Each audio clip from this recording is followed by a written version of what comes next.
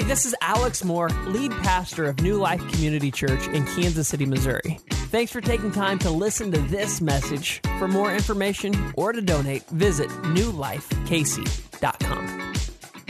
Hey, we are excited to kick off this new series. It's going to be a 4-week teaching series we're going to do through the month of February, the month with Valentine's Day, the month of love, in which we're going to talk about purity culture. And so we're going to hit some topics in this. We're going to talk about dating. We're going to talk about marriage. We're going to talk about sex. We're going to talk about our culture that we live in.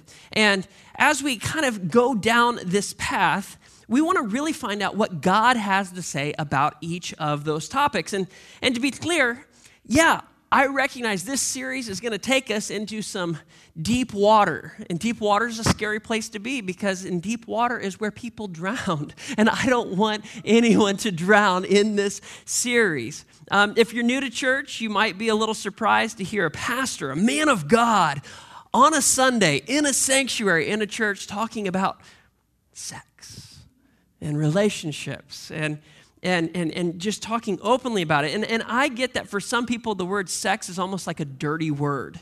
If you're going to say it, you should probably whisper it or spell it, the old S-E-X, or maybe don't even talk about it at all. And some people think that, avoiding this subject makes them somehow holy or that it's healthy. But I think just the opposite, to not talk about these things is not make us holy, and it doesn't make us any more healthy.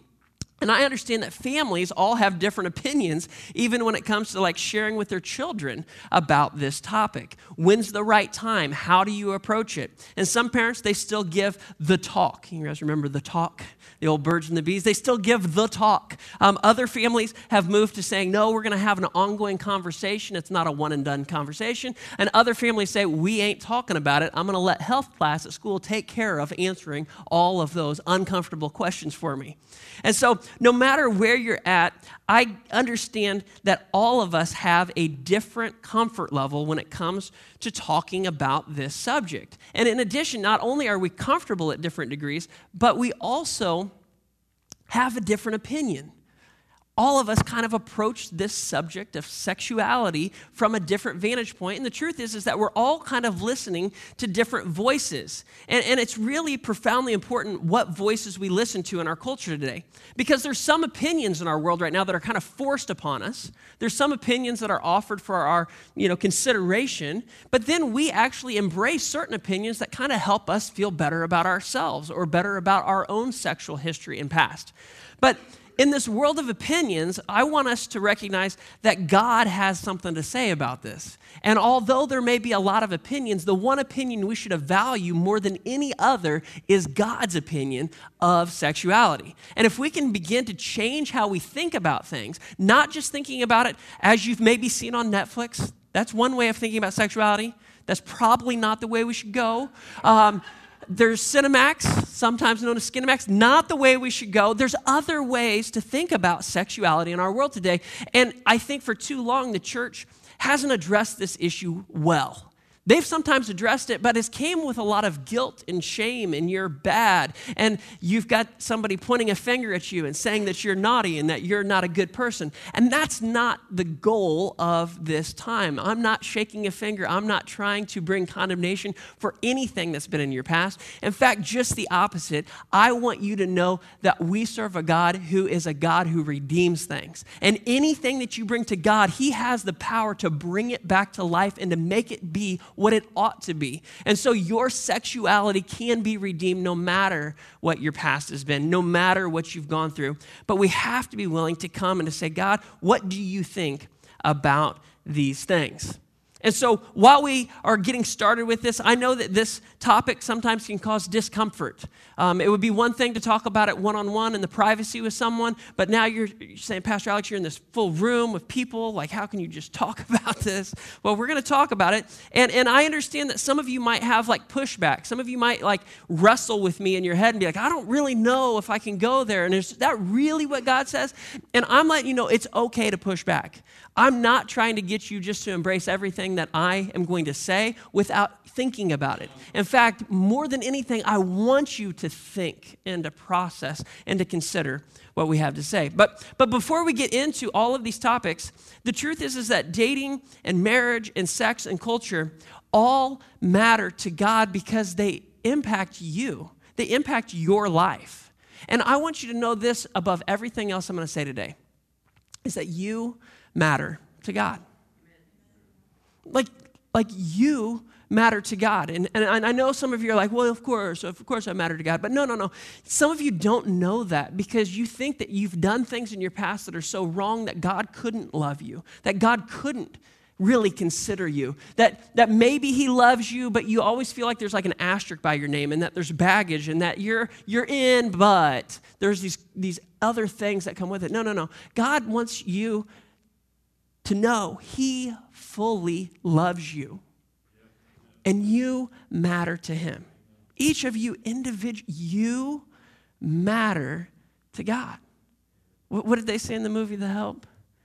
You is kind. You is special. You is important. Yeah, that is true. That is true of God. He thinks that you matter, that you are important. How many of you guys have someone in your life, probably an older relative, who enjoys sending you inspirational poems and quotes and stories via Instagram? Anybody? Am I the only person? You are the sender. I get those messages from you, Rebecca. Thank you. Don't want to point her out, but if you're friends with Rebecca, watch out. So it's a funny thing because like years ago, like before like all of our parents ended up on Facebook and like the next generation left Facebook because they were like, we're not going to be here anymore.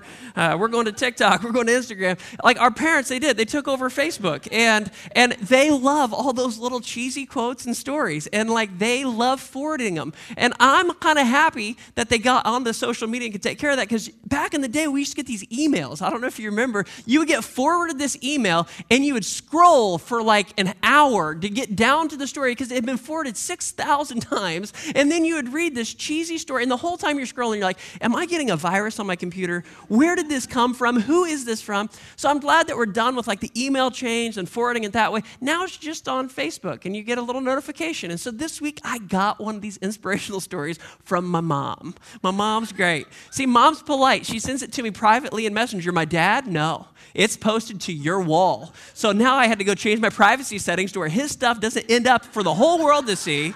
Now I can approve it and hide it and say, no, I don't want that to be identified with me. These are just real things. Some of you know what I'm talking about. So this week, my mom, she sent me a message, and I was like, oh, boy, here we go. I'm already rolling my eyes before I start. And I see that it's from a page called Cowboys for Christ. Mom, I don't know what you following. I don't know what you said to me. So I've already got my eyebrows raised. And so I'm going to share it with you because I'm going to be that guy today. So I'm turning into my mom. All right, so it had this kind of cheesy graphic at the top. It had like this tree, and then it had like roots, and it had fish. And it's like, I love this analogy. So here's what it said. It said, when God wanted to create fish, he spoke to the sea. When God wanted to create trees, he spoke to the earth. But when God wanted to create man, he turned to himself. Then God said, let us make man in our image and in our likeness. If you take a fish out of water, it will die. And when you remove a tree from soil, it will also die. Likewise, when man is disconnected from God, he dies. God is our natural environment. We were created to live in his presence. We have to be connected to him because it is only in him that life exists. So let us stay connected to God. Now, I thought it was a cheesy graphic at the top, but by the time I got done with it, I said, you know what? There's some truth in there. There's some actually good things. And so I did not go and follow the Cowboys for Christ page, but I did take this and say, you know what? There is some truth in that. And the fact of the matter is that we are image bearers of God himself. God spoke a lot of things into existence. He created a lot of things, but when he came to creating us, he didn't just speak us into existence. He actually created us in his image, and we bear the image of God. And so there's a natural inherent value that we have just simply as image bearers. And so I would say this, that humanity as a whole was not designed to live disconnected from God. We go back to the Garden of Eden. We were designed to live in connection to God. We weren't designed to live disconnected from God and his way of living. That's important too. Not just disconnected from, but his way of living. Rather, you and I flourish and are at our best when we are connected to him and choose to live life as he intended. Live life as he intended. There was a way and a plan and a purpose and a way that he wanted us to function, but we have disconnected ourselves from that and said, I want to do my own thing. But if we're going to be at our best and flourish when we live as he intended, how do we do that? How do we live life as he intended? Well, it's going to involve learning on our part. If we're going to learn to do life as he intended, we're going to have to learn his ways. We're going to have to learn his thoughts. But the problem is, in Isaiah 55, it says, God actually says this. He says, my thoughts are nothing like your thoughts, and my ways are far beyond anything you could imagine. For just as the heavens are higher than the earth, so my ways are higher than your ways, and my thoughts higher than your thoughts. Well, if the only way I can live life as he intended is to learn his ways and thoughts, then how do I know this? I can't figure it out on my own. They're far above me. They're beyond anything I could have. Well, here's what I need. I need God to actually begin to share his thoughts with me. I need him to share his ways with me. I'm not going to figure it out on my own. I'm not going to come to it just naturally. I need him to say, hey, this is how I think about this subject. Hey, this is the way that we approach this. If you're going to do it the way I intended, let me share with you what that is. And here's the great news for us in 2023. God's revealed himself to us. He's revealed himself to us through the person of Jesus Christ, and he's revealed himself to us through the Holy Scriptures, through the Scriptures that we have. So when it comes to what does God think about things and how does he approach them, we can look at the life of Jesus and we can look at the Scriptures to know how to think and how to handle ourselves in the way that he intended. That's such good news for us. Such good news. So the way that God thinks and the way that he carries himself, he has a way for us to approach sexuality. He has thoughts about how we express ourselves sexually, and we need to learn what those ways are and the way that he thinks about it. Now, some people believe incorrectly that our spiritual being is completely separate from our physical being. If I were to put it on a diagram, it would look like this. They think that the physical is one thing and the spiritual is something completely different. Maybe you've heard this line before. Maybe you said it. Maybe you heard it in a movie or a friend said it. But it was just sex. It didn't mean anything. It was just physical. You ever heard that line sometime, like somebody says this? Typically, that line is said like in a movie or a time when someone's caught cheating on their spouse. And in that moment of confrontation, the defense for their promiscuity was like, hey, it was just sex. It was just physical. It didn't mean anything. Like my whole being wasn't involved. No, it was just this physical act. And the assumption is that the body is just flesh and blood, that this physical thing is somehow disconnected from their spiritual being. And it's not just in movies that this idea exists, but there's actually people in the church who embrace this dichotomy as well. See, often Christians think that all that God cares about is the spiritual. That's all that God really cares about. He doesn't care about the physical, he just cares about the spiritual. And so some Christians, they just only focus on the spiritual, and they neglect taking care of their physical body. We could talk about exercise. We could talk about diet. We could talk about sexuality. All of that they see as separate from who God is, and they live with these two things completely separate. So the church people have it separate. Those who are embracing casual sex and just kind of a hookup culture and just seeing sex as this physical thing are embracing this. But here's the truth of how God sees it and what we read in the Bible is the Bible teaches that you are a spirit with a soul inside of a body. This is you.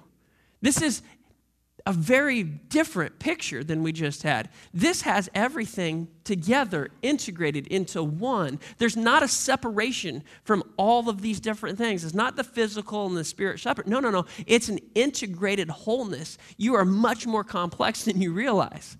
And see, this means that whatever you do with your body actually impacts your entire being. What you do with your body changes how you think about things. Your choice, your will, your emotions, your body impacts your soul, and it ultimately influences your spirit. The body matters much more than we usually imagine it does. See, without a body, there would be no way to locate you in time and space here on earth. If you were just a soul and a spirit, I can't see you. I don't know who you are, where you are, when you are. Your body actually locates us in time and space here on earth. Your body matters because, guess what? We live in it and with it. And it changes over time, doesn't it? I hate that. I hate that truth.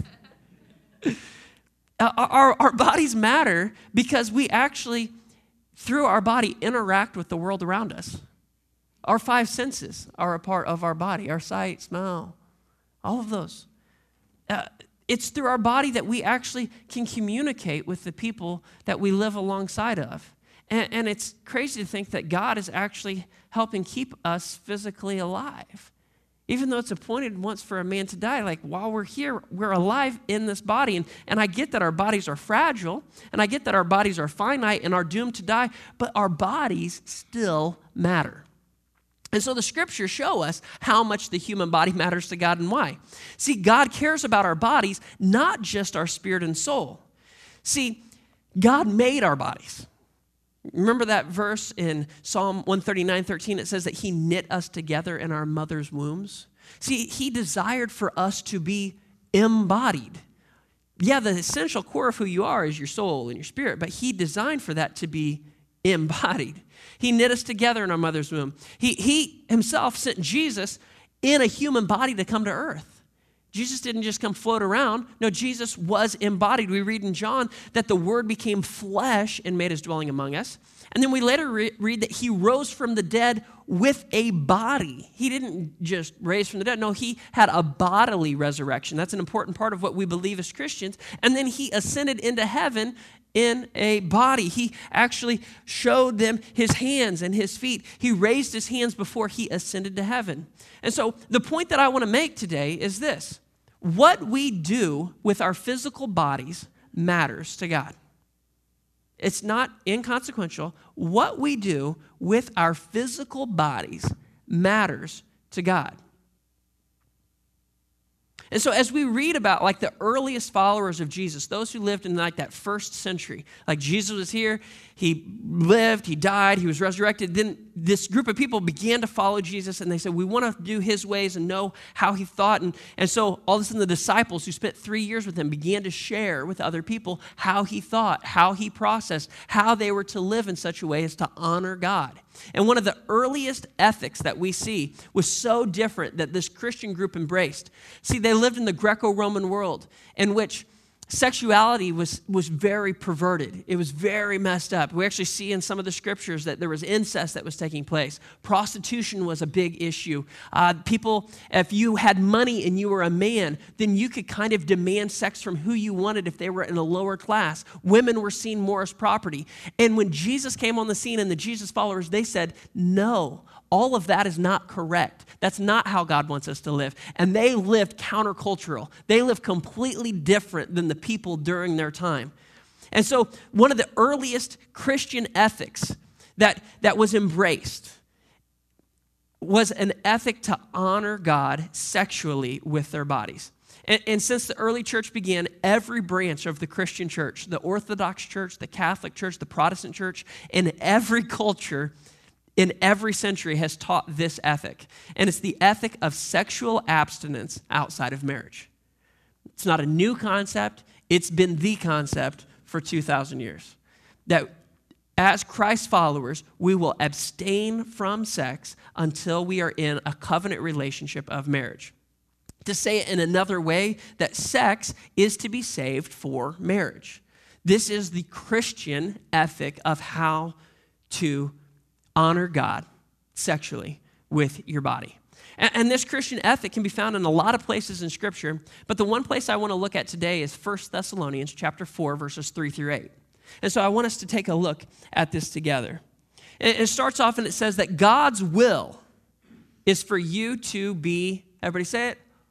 Holy. What's his will? Holy. Is his will for you to be a virgin? That's not what it says. It's his will for you to, no, whatever you want to fill it in. Here's what God's word says. God's will is for you to be holy. So, stay away from all sexual sin. All right, so I want to be holy.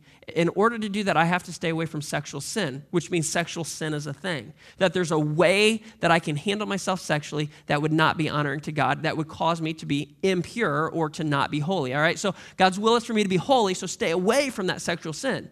And if you do that, then each of you will control his own body and live in holiness and honor, not in lustful passion like the pagans who do not know God in his ways. See, we're learning God in his ways, so we're not going to act that way.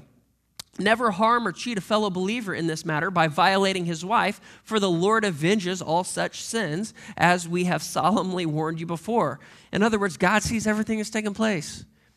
In verse 7, we're almost having this repeat, right? We started off in verse 3, God's will is for you to be holy, so stay away from sexual sins. Verse 7, we're repeating, God has called us to live holy lives, not impure lives. And verse 8 starts with this word, and it's a word, if you're ever studying the Bible, it's a word I always circle. Therefore. It means that something was said there for this reason. It's like a concluding, it's a connector. We're going to connect everything that we said about God and his holiness, and we're going to conclude it for you here. Therefore, anyone who refuses to live by these rules is not disobeying human teaching, but is rejecting God who gives his Holy Spirit to you. Let's break this down a little bit. Therefore, anyone who refuses to live by these rules, wait a second, Pastor Alex, I thought that following Jesus was about a relationship, not about rules. Well, you're correct. It is about relationship, but relationships do have rules. Like, I love my wife, but you know what? We have certain rules. She doesn't have guys come hang out at the house while I'm at work. Kind of a thing.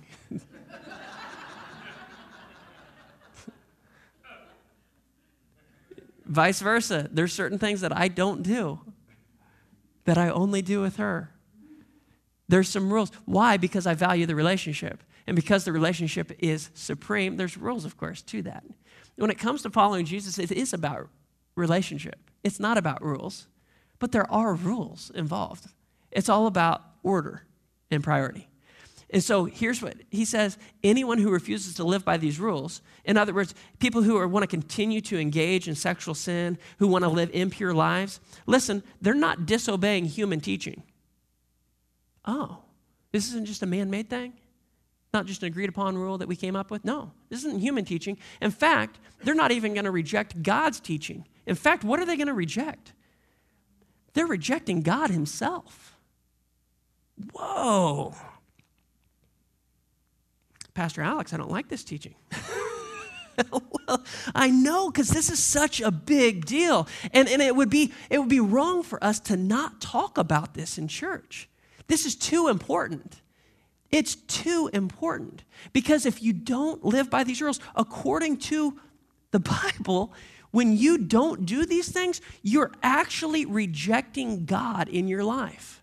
And when you reject God, you're rejecting his blessings, you're rejecting his plan, you're rejecting his provision, you're rejecting what he has to offer, you're rejecting the Savior of the world, you're rejecting eternal life, you're rejecting a lot of things because you refuse to be holy, which is what he's called you to be. There's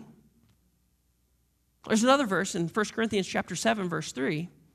It says that the husband should fulfill his wife's sexual needs, and the wife should fulfill her husband's needs. So obviously, there are sexual needs. In case you didn't know, we all have some sexual needs. And the Bible's prescription for fulfilling these sexual needs that we have is if you're a husband, then your responsibility is to fulfill your wife's sexual needs. Not anybody's sexual needs, not women as a whole. No, your wife's sexual needs. And the wife, her responsibility is to fulfill her husband's needs. But Pastor Alex, what if I don't have a husband? What if I don't have a wife to fulfill my sexual needs? I mean, I have sexual needs, but I don't have a spouse. Well, God's will is for you to be holy, whether you're married or unmarried. So if you don't have a spouse, then you should practice sexual abstinence until you are married. In fact, one verse prior to this, it says this, that because there's so much sexual immorality, each man should have his own wife and each woman should have her own husband. Now, does that verse mean that everyone should get married? Does that mean that everybody should be married? Not necessarily, because the guy who wrote this later says, in this same chapter, he says, so I say to those who aren't married and to widows, it's better to stay unmarried, just as I am. Pastor Alex is getting confusing. But look, he says this in verse 9, but if you can't control yourself, if they can't control themselves, they should go ahead and marry, because it's better to marry than to burn with lust. Why? Because God wants you to be holy. God's thoughts aren't our thoughts. His ways aren't our ways, but you matter to God, and what we do with our physical bodies matters to God as well. Now, the name of this series is Purity Culture. And this is kind of a term that's came about here in the last several years. Some of you may not know where that came from. And so we're calling this Purity Culture a biblical response, and I'm going to explain why. But first, we got to kind of set the stage. How many of you guys lived through the 1960s? Just, can I see some of you guys? All right, so you guys, 1960s. How many of you guys have seen something on TV about the 1960s? Because, yeah, it was the hippie movement, it was free love, it was a sexual revolution, they had the Summer of Love, it was Woodstock, they had, all of those things. In the United States, this sexual revolution was taking place, and what they called it was the free love movement. And what was kind of happening was that young people were trying to throw out social norms. And so kind of the norm at that time was that you should save yourself for marriage. That was kind of a cultural thing. Like, hey, you should probably not be doing that until you're married. There was this idea in society that you should be monogamous, that you should be committed to just one person. And they were challenging all these things, saving yourself for marriage, monogamy. They were even challenging man-woman relationships. All of this was coming about in the sexual revolution, in which they were trying to give people to do whatever they wanted, wherever they wanted, with whoever they wanted. That was the sexual revolution in a sentence. Do what you want with whoever you want, whenever you want. Have at it. And with the introduction of the birth control pill in the 1960s, all of a sudden women felt like they could engage in sexual activity without the risk of pregnancy. And with the popularity of Playboy and other magazines and sexual erotic movies coming out, sexual freedom was praised in the 1960s. Now let's fast forward to the 1980s, 1990s. All of a sudden, in the 1990s, AIDS had become the number one cause of death for men in the United States aged 25 to 44. Teen pregnancy rates had reached an all-time high. And the number of premarital sex partners also increased substantially from the 60s to the 90s. And in the 1970s, only 2% of American women had more than 10 sexual partners before marriage. But in 1990, that percentage had increased to 10%. And in case you wondered, in 2010, that number had climbed to 18%. Now here's the interesting thing. The children and teenagers of the 1960s, during the sexual revolution, do whatever you want, wherever you want, with whomever you want, they turned into parents. And in the 1990s and the 80s, you know what they said to their kids? They didn't keep saying, do whatever you want, with whoever you want, whenever you want. They said, no, you're going to not be like me. You're going to do something completely different. No. And so they began to enforce new rules that they didn't want, rules that their parents tried to put on them, rules that maybe the purity, holiness movement of like the 1950s had tried to embark on them. All of a sudden they said, no, we've got to do something different for our kids. We want our kids to be better off than we were. So in the 1990s into the early 2000s, a Christian movement known as the purity movement or purity culture kind of came to its climax. It was the height of it. It was the biggest part of this purity culture. And those terms have been applied to that afterwards, but that's what we're talking about, is that purity culture in those 1990s and 2000s. I watched a comedian last night with my wife, and he talked about how when he was the oldest of his family, and so his parents had become Christians right before he was born. And so he had like the most Christian version of his parents, of any of his siblings, because they were like super Christian. And so he talked about being raised in the 80s and 90s. And if you were raised in the 80s and 90s in, Christian culture, man, it was like super Christianity, wasn't it? Like there were boycotts going on. There were certain things. I mean, it was clear. There was moral majorities. You knew how to vote. You knew what to do. You knew how to dress. It was a different time. So out of that world, this purity culture began to take place. And so Christians began to see what was happening in the world. They were seeing the negative side effects of sex outside of marriage. And they were desperate to stop teenage pregnancy, AIDS, STDs, abortion. They wanted to do something.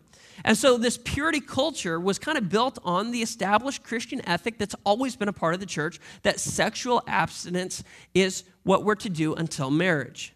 And the very thing that was taught in every branch of the Christian faith and every culture ever since Jesus, sexual abstinence until marriage.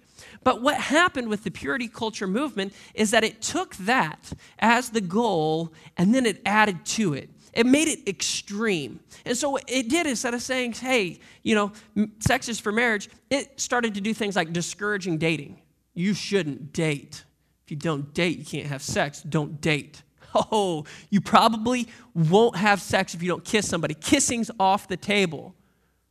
Well, you probably won't kiss somebody if you don't hold hands with them. No holding hands. And so it continued to go, and it kind of, without meaning to, it elevated virginity above all else. It was like, you got to save yourself for marriage. You got to be a virgin on your wedding night. And so all of a sudden, like, young people are like smoking dope and doing all sorts of other things, but they're like, hey, at least I'm a virgin. And it's like, I don't think you understood. Like, God's will was for you to be holy, but you just thought I was supposed to be a virgin when I got married. And then it came with all these other thoughts, like, well, if I am a virgin when I get married, then I'm going to have the best sex ever because I saved myself.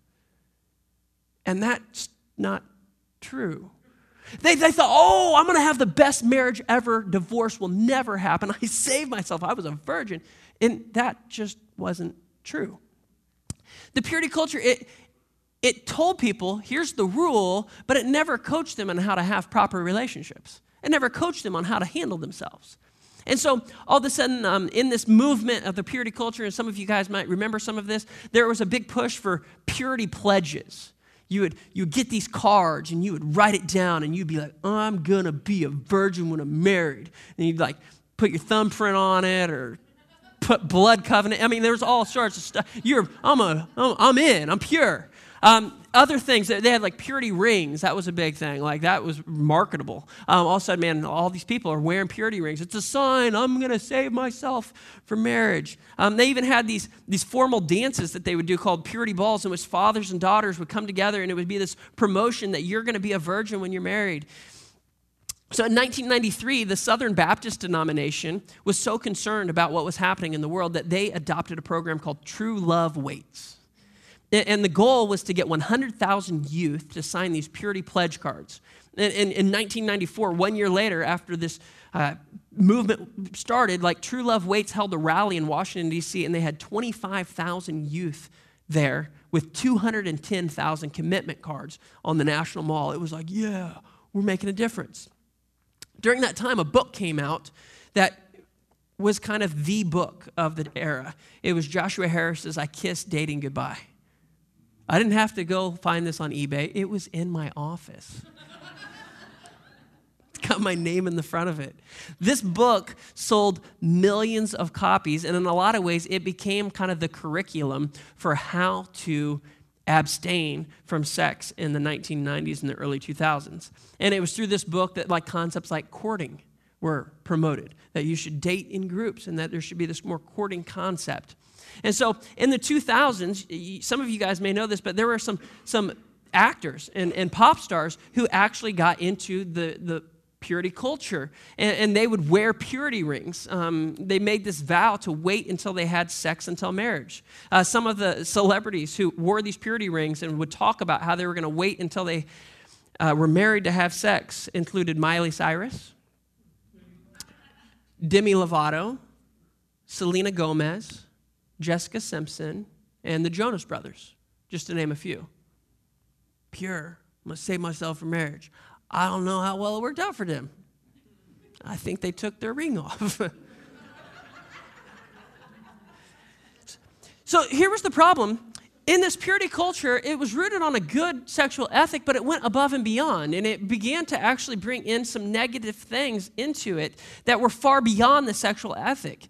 And it began to argue that it would be wrong if you dated or if you kissed someone, and unless you thought you were really going to kiss them, and so or marry them. And so all of a sudden, sexual thoughts and physical contact and sex outside of marriage, they were almost elevated to unforgivable sins.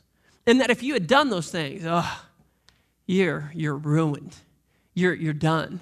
And if anybody had already done those things before they heard this message, they felt like a less than Christian. They felt secondary. They felt as though they couldn't be as good as others. And while groups like this True Love Waits, they wanted to encourage people to sign these abstinence pledges, really what they were wanting to do was for people to see sex as something precious, not just something that was just physical. They wanted them to see that, no, this is kind of a big deal. It's important, and we want to honor God with our bodies. But the way that message got picked up was that it wasn't about purity. It was just about virginity. And all of a sudden, the debate among teenagers, as you can imagine, was, well, what does it even mean to be a virgin? The goal wasn't purity. The goal wasn't to be holy. The goal was to be a virgin. And so I can't tell you how many teenagers I've talked to over the years who were shocked when I said, that oral sex is not, really permitted as a Christ follower. What? And some of you might laugh at that, but they really, wait a second. You're telling me that that's wrong? You're telling me that I thought that just sexual intercourse was off the table. I didn't know that was wrong. And out of a genuine ignorance, they were participating in things that they did not know. That's not what God intended for you. That's not what He wanted. But I'm a virgin. I know, but you're missing the point. And so this purity culture, all of a sudden, it kind of began to confuse some people. And it talked about the right thing, but it just kind of promoted it in the wrong way. And we talked a little bit about that in our last series, the right thing the wrong way. And so purity culture, it was promoting the right thing, the sexual ethic, but it just kind of was going about it the wrong way. And a lot of people today, as they look back, they felt like what they were raised in this purity movement was more hurtful than helpful. And they felt that it produced more fear and guilt and shame than anything else. Now, here's the crazy part of the story. So in 2019, Joshua Harris, who wrote this book, I Kissed Dating Goodbye, and ended up authoring several other books, Boy Meets Girl, of how he met his wife. He wrote some books called Not Even a Hint, that we shouldn't allow there to be any sexual immorality. He went on to become a megachurch pastor of Covenant Life. In 2019, just 4 years ago, he announced that him and his wife of 19 years were divorcing. People couldn't believe it. The guy, the example, the man that we were all supposed to be like, divorcing his wife. Then he went on to stop publication of this book and released a documentary in which he interviewed all these people that saw flaws in what he had written and the purity culture and how painful and hurtful it had been. And so he ended up issuing an apology for what he wrote in his books. And then actually later that year in 2019, he announced that he no longer considers himself a Christian. As Jessica Lee from churchleaders.com writes, critics of the book and purity movement said that it leaned toward a fear-based approach to sex and romance and promoted the idea that marriage is better than singleness. It also encouraged the belief that if people wait until marriage to have sex, then once they're married, they will have great sex and a wonderful marriage, which is a version of the prosperity gospel. So why talk about this now in 2023? Is it to hash up bad memories if you grew up in the purity culture? Is it to shame parents who wanted their kids to make a purity pledge back in those days? No, that's not what we're trying to do. My concern is that, the old saying, I think that the baby kind of got thrown out with the bathwater. That people rejected the book. They rejected that purity culture. They rejected all the teachings that came from that. And in the process, they threw out the sexual ethic that God wanted, which was for you to be holy. And in a response to what happened, in a response to the people, in a response to the pain, they just said, I'm done with God. I'm done with it all. And so the recoil from the purity culture, I think, has been so extreme that we've kind of discarded all standards of sexuality. And we have to not forget 1 Thessalonians chapter 4. God's will for us is to be holy. Because that's the goal. Stay away from sexual sins. God's called us to live a holy life, not impure lives. And if we refuse to live by these rules, we're not disobeying human teaching. We're actually rejecting God. And I think the worst thing that you could do is reject God. What we do with our physical bodies matters to God. You matter to God. He loves you. He cares about you. His ways aren't our ways. His thoughts aren't our thoughts. But his ways and his thoughts are better. Every person in this room has a sexual history. And none of us have done it 100% God's way. The goal in talking about these things is not to bring shame. It's not even to expose you, but rather to let you know that God has a better way and that he can set you free from the things that maybe have been holding you down, and you can begin to live the life that he intended for you to live. You matter to God. And I've only been the lead pastor for a couple months here. But I feel like God's changing my heart. Not only do you matter to God, you matter to me. Even if it's your first time here, God loves you. He wants better for your life. I heard an illustration recently from a pastor, and for whatever reason, this resonated with me. He said, if you can imagine that you're blindfolded and you're looking to have a good time, and so you're like in the middle of I-35 during rush hour playing Dodge car. And I happen to be driving by on an outside road, and I see you. And oh no, this isn't good. So I pull my car over, and I yell to you, hey, I think you should maybe get out of the road. Like you're in danger to yourself, and you're in danger to others. You need to reevaluate your life decisions. And then you yell back, what are you doing judging me? I'm not judging you. I care about you. And I see that you are going to get hurt, that you're going to be damaged, that life's not going to turn out like you think. And because I love you, I'm not judging you. I'm judging your behavior. What you're doing is not good. You matter to God and you matter to me. And when you are careless with your sexuality, it's like you're in the middle of that highway with a blindfold on.